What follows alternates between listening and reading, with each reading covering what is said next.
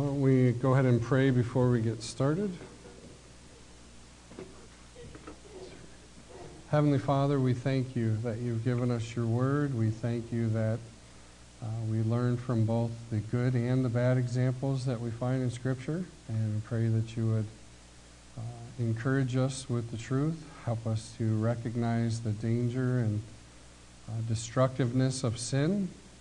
And just pray that you give us understanding as we look into your word this evening, and pray for your blessing and guidance in the meeting that will follow. In Jesus' name we pray. Amen. So we're going to look at 1 Kings 16, but before we start reading there, I just wanted to share a few pictures with you and talk about the concept of a child being like his father, a son being like his father. It's not always true that children end up living like their parents. There's sometimes a good kid will come out of a bad family, and a bad kid will come out of a good family. But sometimes there are patterns that are evident in the children that are characteristics of the parents, and we get phrases like, the apple doesn't fall far from the tree, from such phrases as that. So you can see a couple pictures here, just the father and son doing different things together. It's my personal favorite there. I assume it's father and son, but today we're going to see a couple of kings who are father and son. And in the case of these kings, the likeness is not good. It results in severe sinfulness, and these are two of the worst kings in Israel's history. So we'll see the pattern really starts with father and is followed up with son, and son actually is even worse than the father. But let's look at 1 Kings 16, and we'll start with verses 21 down to 28 and read about King Omri. So it says, "Then the people of Israel were divided into two parts. Half of the people followed Tibni, the son of Ginath, to make him king. The other half followed Omri. But the people who followed Omri prevailed over the people who followed Tibni, the son of Ginath, and Tibni died, and Omri became king. In the 31st year of Asa, king of Judah, Omri became king over Israel and reigned 12 years. He reigned 6 years at Tirzah. He bought the hill Samaria from Shemer for 2 talents of silver, and he built on the hill and named the city which he built Samaria, after the name of Shemer, the owner of the hill.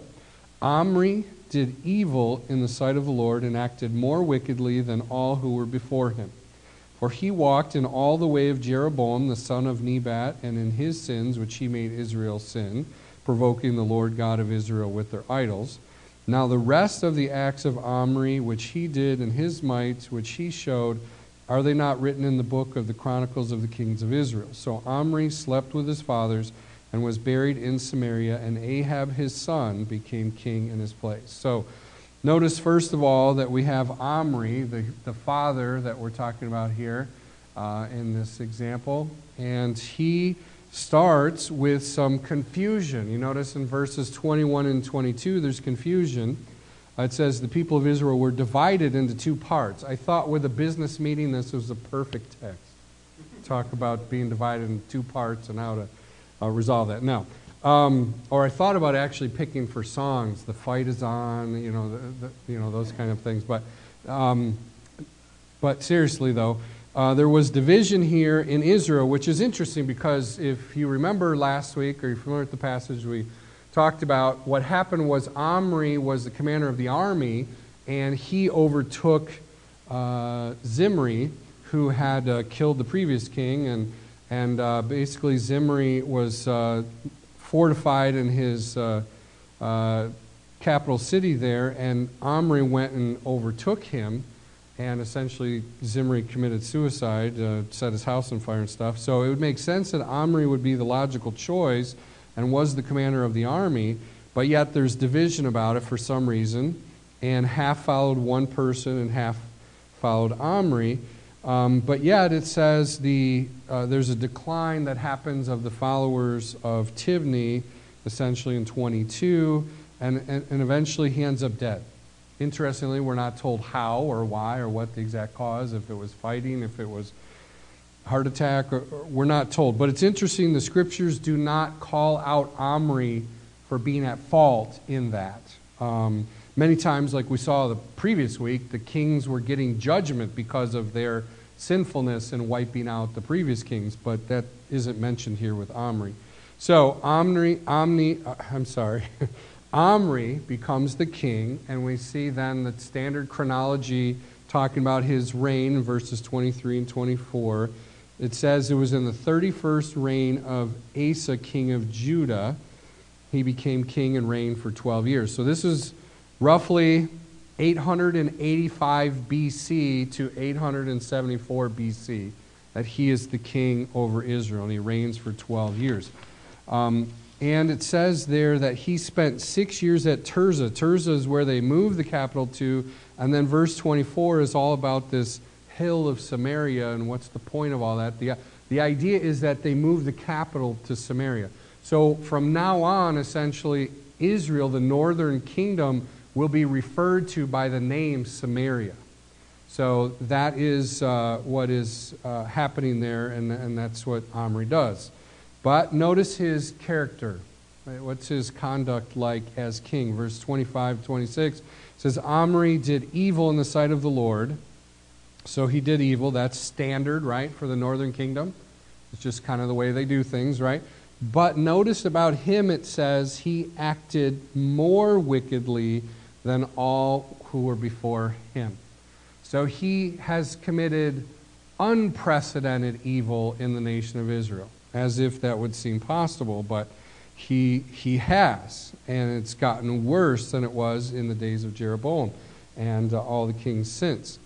So he is taking wickedness to a new level in Israel, and we're going to see the next king does that even more than his father. So both of these kings go to unprecedented levels of wickedness in the nation of Israel. So Omri does evil. He does more evil than all that were before him, but notice it makes clear again that he also walked in the way of Jeroboam, verse 26, in the sins which he made Israel to sin, provoking the Lord God of Israel. It's interesting that with these kings of the north, that is repeatedly emphasized, that these kings of the north did not steer the north away from the evil that Jeroboam started in this false worship. So then we have at the end there, verse 27 and 28, we have the Chronicles, the standard formula at the end to say these things about his life were written. I would just point out one little note there in verse 27. It says, the rest of the acts of Omri which he did and his might which he showed, are they not written, blah, blah, blah. It's interesting from a secular historian perspective, Omri is actually recognized as a significant king in Israel's history, having accomplished certain things. But for our writer, those things aren't important. That's not the point. It's not about the buildings that he built, the wars that he was involved in, the expansion of property. That's not what matters. It's the spiritual condition of these kings and how they lead Israel either into or out of sin. And in this case, he led them into new levels of sin. And then we have in verse 28 the change over to his son. So Omri slept with his fathers and was buried in Samaria, and Ahab his son became king in his place. So we have the transition here, father to son, and they're very much alike. Omri committed sins that were unparalleled previously, and Ahab's going to do that as well to an extreme. So hopefully you're all familiar with Ahab because you are students of the Scriptures, and you know that Ahab gets extended coverage in Kings. In fact, the rest of 1 Kings is essentially about the prophets, Elijah, and Elisha at some point doing battle with King Ahab and all of his wickedness. So we won't get into Elijah this week, but Lord willing next week. But so Ahab, familiar king because you know he's a wicked king, and you know about his wicked wife. So let's just work through King Ahab and the start of his reign. What we see here is a chronology again. When did he take over? What happened? How long? It says, Ahab, the son of Omri, became king over Israel in the 38th year of Asa, king of Judah, and Ahab, the son of Omri, reigned over Israel and Samaria 22 years. So this would be about 874 BC to 852 BC.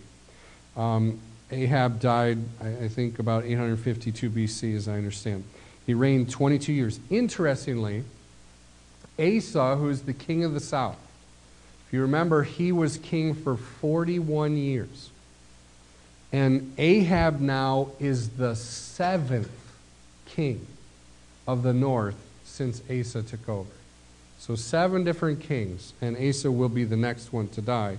But 7 different kings in the northern kingdom during the time of Asa. And Asa was, according to 1 Kings, a good king. But Ahab was the exact opposite. Notice his character was completely corrupted. And let's notice how the wording takes place here for Ahab. This is very uniquely written to describe how bad Ahab is.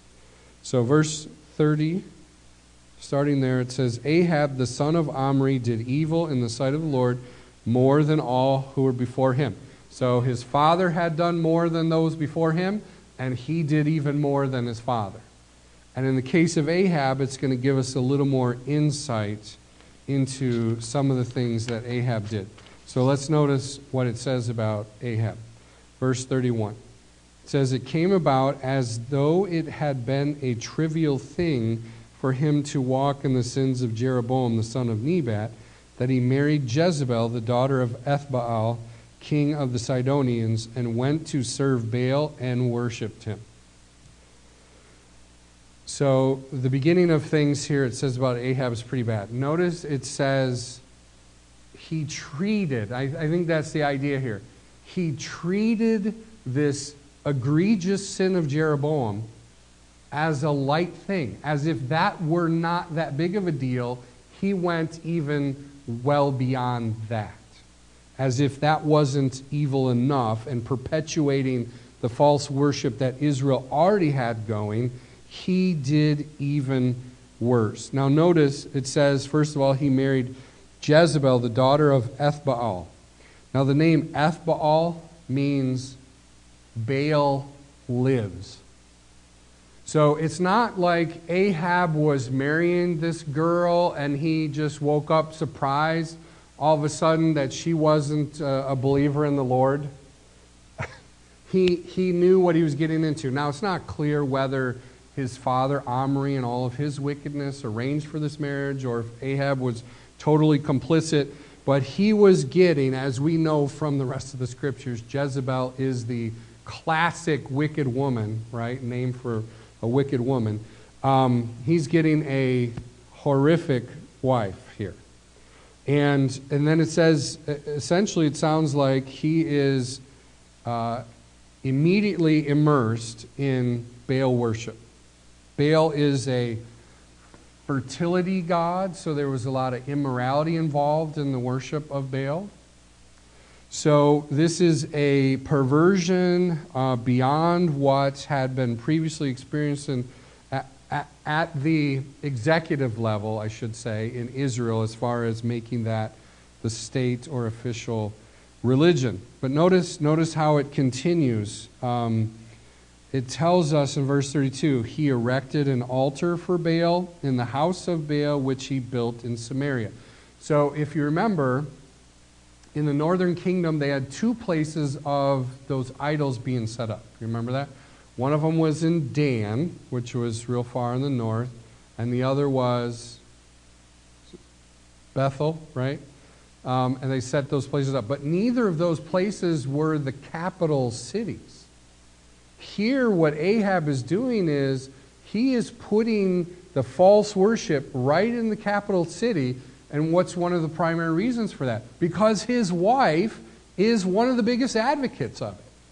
So he's establishing this false worship in the capital city, and he's bringing in worship. We're told in chapter 18, if you look at chapter 18, verse 19, about Jezebel and her provision for the false worship.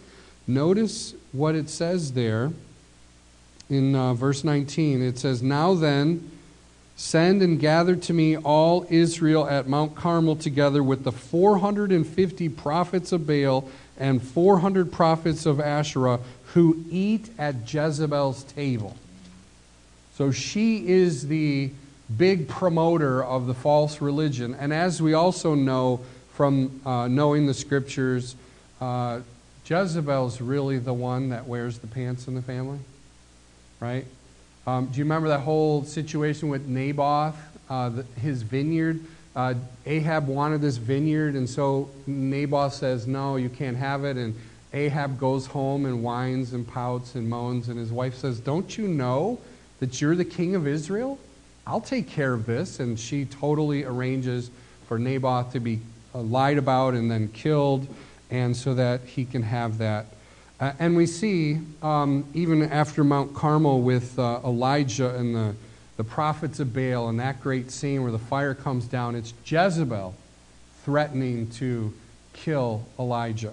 So certainly a horrific choice of marriage here, and it becomes really a huge promoter of the false religion, and Ahab at best is just passive about it, but we see that he is stated to be involved in this worship as well, so I don't think he was just simply passive.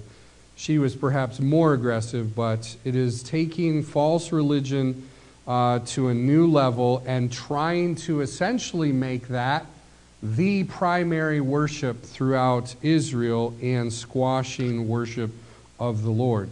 So this is an unprecedented level of wickedness. So as an illustration, one author I read put it this way. He said, Jeroboam's state cult, so the false worship throughout the state or the nation, was like drinking polluted water.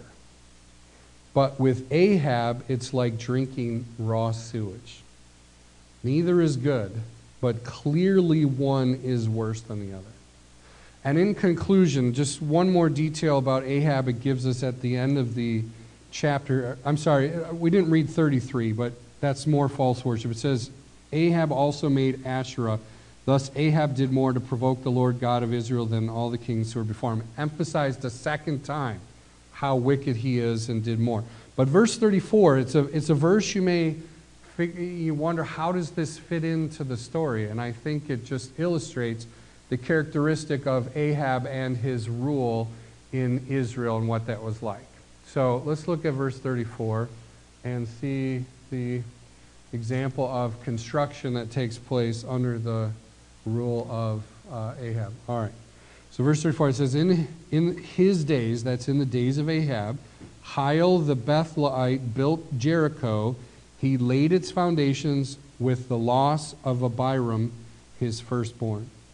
And he set up its gates with the loss of his youngest son, Segub, according to the word of the Lord, which he spoke by Joshua the son of Nun.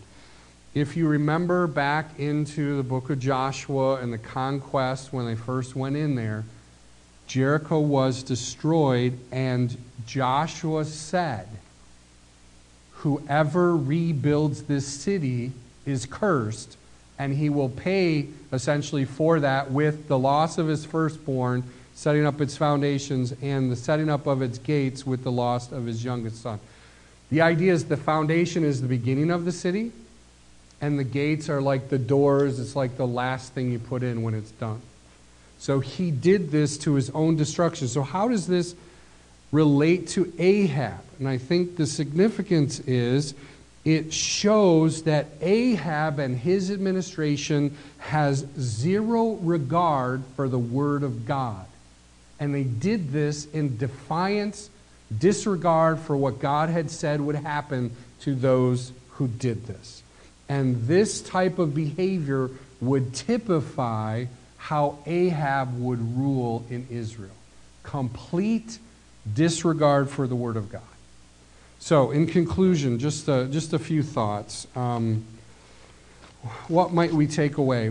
Again, we are amazed as we think about this that God incredibly put up with these people for so long.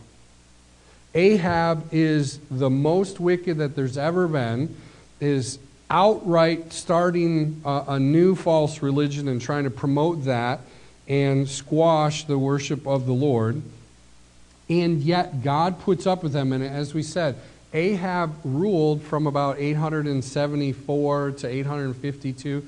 If you know your math, it's 722 when Assyria comes in and takes over Israel. So it's 150, 130 years before the nation is ultimately destroyed. But clearly the life of Ahab, as we'll see as we continue, is setting up the destruction of Israel. And yet God's amazing patience and forbearance with him and the nation during this time is incredible. Just illustrates the patience and forbearance of God. I believe one of the reasons why God does also delay this judgment and punishment is God is also very gracious to give people opportunity to repent. He gives people opportunity to repent. God is gracious. And what we also are going to see as we go further as well, that in spite of the power of wickedness and the prevailing presence of wickedness in that nation, God still preserves some people for himself. Remember Elijah and his response to God? I'm alone left of the prophets, and they're trying to kill me. And God says, I've preserved for myself 7,000 who have not bowed the knee to Baal. So God's amazing grace in preserving a remnant, we see again, is his faithfulness to his people. Let's go ahead and pray. Father, we thank you, though it's discouraging to think about the wickedness of mankind and how prevalent it is, and even in our day we see so many people doing wrong and wicked things, and that even getting worse over time. And yet we are thankful that you're in control, you have a purpose, you preserve your people, and you do also give people opportunity to repent. So we thank you for that, and help us to be diligent, to be praying for people to repent. And we do pray, Father, you would bring change in our country, bring revival, that there would be many people saved, and even people in leadership making significant changes for the gospel in our country. We pray that you would help us, though, to continue to be faithful whatever happens, and to continue to seek you and walk with you and do what's right. And we ask these things in Jesus' name. Amen.